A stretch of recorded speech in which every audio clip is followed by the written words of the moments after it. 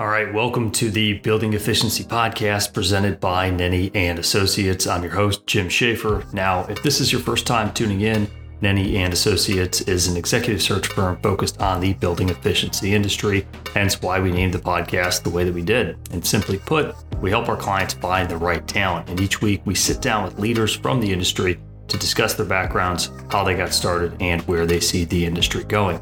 We also get to know our guests and find out what drives them to be successful. So on today's episode, episode 7, we sit down with Julie Chesna, who is the founder of Energy Services Media, which is an integrated media platform reporting on the energy services industry. And really enjoyed this conversation with Julie, learning about her background and how the founding of Energy Services Media was this unique combination of passion for sustainability and this drive to be a successful entrepreneur. And you'll want to stick around until the end to hear about Julie's daily non-negotiables. Now, if you haven't done so already, be sure to subscribe to our channel. And if you enjoy this episode, please share it and leave a 5-star review. Now, we really think you're going to enjoy this episode, so let's drop in. All right, welcome everyone to the Building Efficiency Podcast. Today we are sitting down with Julie Chesna, who is the founder of Energy Services Media. Julie, welcome to the show. Thanks for having me, Jim.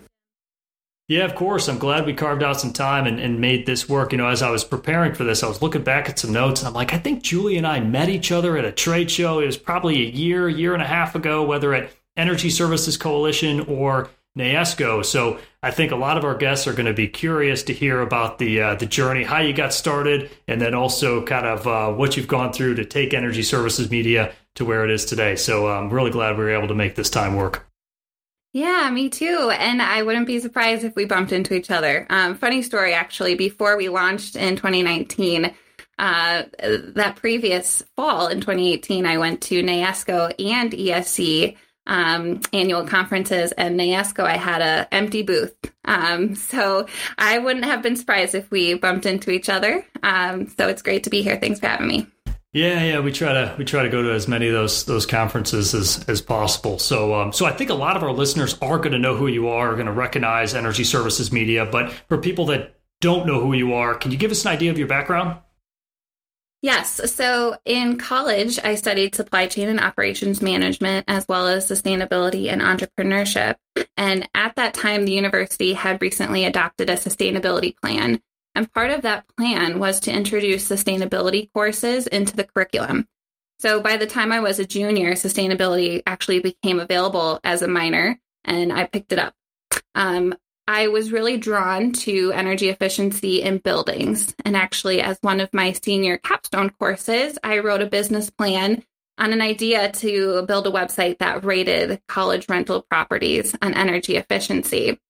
During college, I actually also had the opportunity to complete 2 internships, both focused on sustainability. My junior year, I interned with the Wisconsin State Energy Office, where I independently researched and composed a roadmap on targeting communities to retrofit. And then following that year, I was the program coordinator intern for Cool Choices, a nonprofit that motivates sustainable action in businesses and communities.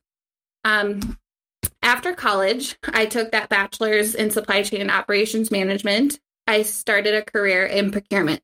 I started as a buyer and worked my way to procurement manager. And during that time, I always had an interest in energy efficiency. And when I learned about the guaranteed energy savings procurement model, energy savings performance contract model, I was really interested in it because it was procurement. It really kind of sparked my interest. And so while in the corporate world, I always had a drive for entrepreneurship, and I knew that I wanted to bridge that gap to the energy service industry at some point in my career.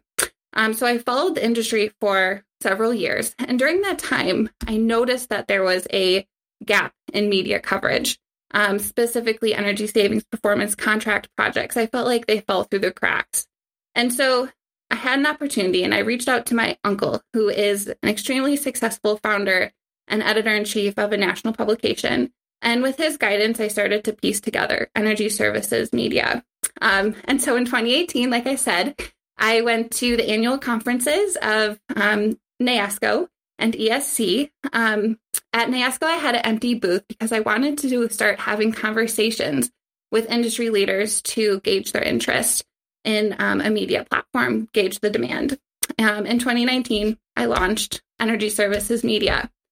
And I did want to take a quick moment and just say thank you to those that helped support us along the way and that were part of, helped us at the beginning stages. NAESCO, Dr. Tim Unruh, and Heidi Kurtz, Energy Services Coalition, Jim Arwood, and actually Nenny and Associates, Michael Nenny. All of them were extremely open to the concept and helped us kind of propel into the industry.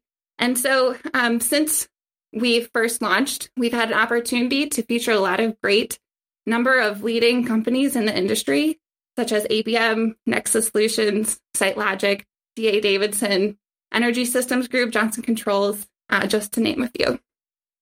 Yeah, I got some serious names there. So I'm curious. Yeah, a lot of the major players here in our space. So when you first sat down with them, whether it was at NAESCO or Energy Services Coalition or conference calls, when you were presenting this idea to them, what was their initial reaction? Because I would imagine, like you're talking about this gap in media coverage, I would imagine they were pretty excited to hear from you and they were excited about the idea. But what did some of those initial conversations and maybe questions sound like when you were presenting this idea to them? Yeah, there was a lot of curiosity, and then that kind of turned into interest because there are several media platforms available today that touch on the energy industry and the different facets of it. But again, there's kind of that gap that for the energy services industry. And so from a PR and marketing standpoint, I think that there is a need to get the story out and to really highlight the customers that are utilizing these types of models: energy savings performance contract, P3, energy efficiency as a service. Completing those sales cycles and construction of those projects and ending them, right, is a big deal. And so there was a lot of emphasis and a lot of discussion about how important it was to communicate the successes of these projects. And we had a lot of conversations about really the opportunity to highlight the customer. Yeah, Julie, as I'm listening to your story here, I'm hearing the first part about sustainability and energy and working for the state energy office. And then I'm hearing about your first job out of college and working in corporate America and, being in procurement and purchasing. And then now the launching of your own business. So, and being an entrepreneur. So where did that entrepreneurial itch come from? Because I'm noticing that's a theme here on the Building Efficiency podcast. A lot of people I've talked to have kind of had that same itch. So I'm curious to hear kind of the genesis of that, where that came from, and what's really been driving you to become an entrepreneur and launch your own business here. That's a good question, and actually one that I've contemplated in the past myself. I grew up playing sports, and when you walk on the court, you start at 0-0, and you have this chance to make something happen, right? And you can really determine your fate. And so I always kind of had this drive. I played sports my whole life, and I had this drive. And I didn't go out and sell things door to door when I was little. But when I got to college, I knew I wanted to create something. And actually, in my entrepreneurship classes, we started watching Shark Tank. Shark Tank was making a big splash when I was in college, and it was the first time that we were seeing, business pitches broadcasted, right? So I had never seen a small business pitch before, and it sparked so much curiosity in me. And from there, I just kind of started to go down this path of what's the problem and how do we solve it? And that's kind of gotten me where I am today. Yeah, so for any ABC executives that are listening to this, this advertisement was free. First one's free, but next time someone mentions Shark Tank on the show, we're going to have to charge you. So, okay, so good. So Energy Services Media is launched. Obviously, you're covering the energy performance contracting industry. You also mentioned P3. And for people that aren't familiar with P3, it stands for Public-Private Partnerships. So could you just walk us through, and this could be the 101 brief version of this, what is the difference between an energy savings performance contract and a P3 project? Yeah, that's a good question. So we actually just did some really great interviews that focused on higher ed P3 utility projects. And So we interviewed facility executives at the University of North Dakota, University of Iowa, and The Ohio State. And, the two biggest there's a couple of differences between energy savings performance contracting and P3. But when you look at the contract length, a P3 contract is usually much longer. It can be anywhere from 30 to 40 years compared to an energy savings performance contract. Another thing is that the operator ultimately takes responsibility of operating that utility. So during that course of time, that operator is responsible. The asset isn't sold to that operator, but they run it during that contract length. And the reason that the higher ed institutions are utilizing the P3 model is because their focus is on educating the students and running a university, not managing a utility. So that is where their focus was. They wanted to hand off that responsibility to an expert. In some cases, they built a new utility facility. In some cases, that operator just came in and started to manage the current utility. So there's several different models that can be taken, which is really unique. Yeah, and if anyone's looking for more information, I think we're aware of a pretty unique integrated media services platform website they can visit to find out more information about those projects, right? Yes, energyservicesmedia.com. All right. I think, people can go on there, dig into some of the case studies. I think you even got some videos and some interviews out there as well. So I think that's something that people should go ahead and check out, and we can include in the show notes here as well. So I think the P3 piece is going to be part of, just in my opinion, where the future of the industry is heading. But from your perspective, where do you see the energy services industry as a whole heading? Where do you see kind of the future here, and how is energy services media going to position itself to kind of ride along with that next wave? So facility management decision makers in the public sector are responsible for answering a lot of really tough questions right now. Reopening facilities, safety, budgetary uncertainties, security.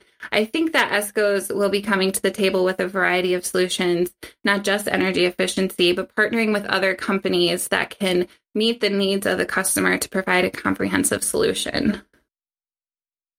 Yeah, and it's interesting. We had Tim Unruh on the last episode. He touched on that as well. Just how ESCOs, energy services companies, are going to be positioned to maybe adapt and adjust to this new environment. When we started this podcast, I told myself I didn't want to talk about COVID-19 or coronavirus. I was going to save that for the experts, but it's almost inevitable, right? The clients, the companies that we're working with in this space, they're being forced to adapt and look at different ways of doing business. And that's what Tim talked on, was some of these major ESCOs out there are going to be major solution providers when it comes to points of entry and contact tracing. You think about all the stuff that's happening, especially on the lighting side, and using fixtures for gathering information. I mean, it's going to be fascinating to see how things how they play out here. So now it's going to be really interesting.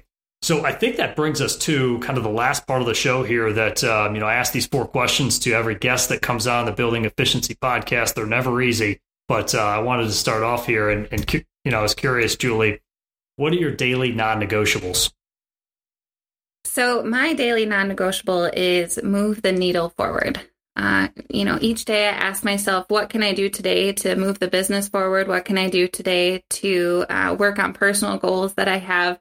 Even if it's a tiny baby step forward, making today count. I love that. Move the needle. I think we all got to be focused on doing that every day. And Julie, what advice would you give to your 22-year-old self? You're just graduating from college, and where'd you graduate from? The University of Wisconsin-Oshkosh. Wisconsin-Oshkosh. All right, you're graduating from there. You're getting ready to take over the world. What advice would you give to your 22-year-old self? I tell myself to stay patient and that opportunities will arise. I think as a young professional, you have a lot of ambitions and you're ready to go out and conquer the world, but finding your path takes time and there's disappointments and frustrations along the way, and the journey is always changing. So I tell myself to stay patient. I'd also tell myself to listen to those that have gone before you. taking, those that have taken the time to teach you are showing that they care and they are investing in you. So appreciating and harnessing those relationships is important. Absolutely. And as far as what motivates you, what gets you out of bed in the morning? Opportunity. Every day we're given this clean slate to work on a project. Again, move that needle forward. And the chance to build something, to work on something new, excites me. Again, we talked about problem solving. The opportunity to make a difference and build something motivates me. Oh, that's excellent. And last question here as we close out the show. What do you want your lasting legacy to be? Yeah, this is a big question, and I've enjoyed hearing the previous guest responses. Right now, I'm actually not sure I can answer that question. I think that I'm still working on what my legacy is going to look like. But what I do know is that I went down the entrepreneurship path to provide something for my daughter, whether it be actual business, financial stability, or even just being able to be more present with her while I'm with her, because I have a flexible schedule. So even though I'm working on what that looks like, I do hope to make an impact in some capacity. Well, as a father of a young daughter myself, I can certainly appreciate that response. Julie, thanks a lot for the time, and thanks for coming on the show. Thank you. All right, so there you have it, episode 7 with Julie Chesna. What a cool story, and we really do wish Julie best of luck on her new journey and know that she will be successful on this path. So I hope everyone enjoyed this episode as much as I did, and if you did enjoy it, please be sure to subscribe to our channel wherever you enjoy listening to your favorite podcasts, and we hope you're sharing with your colleagues and friends as well. And one last thing, if you do have ideas for future guests from the industry, please reach out to me. We'd love to hear from you, loyal listeners. So until next time, I'm Jim Schaefer, and we'll catch you on the next episode.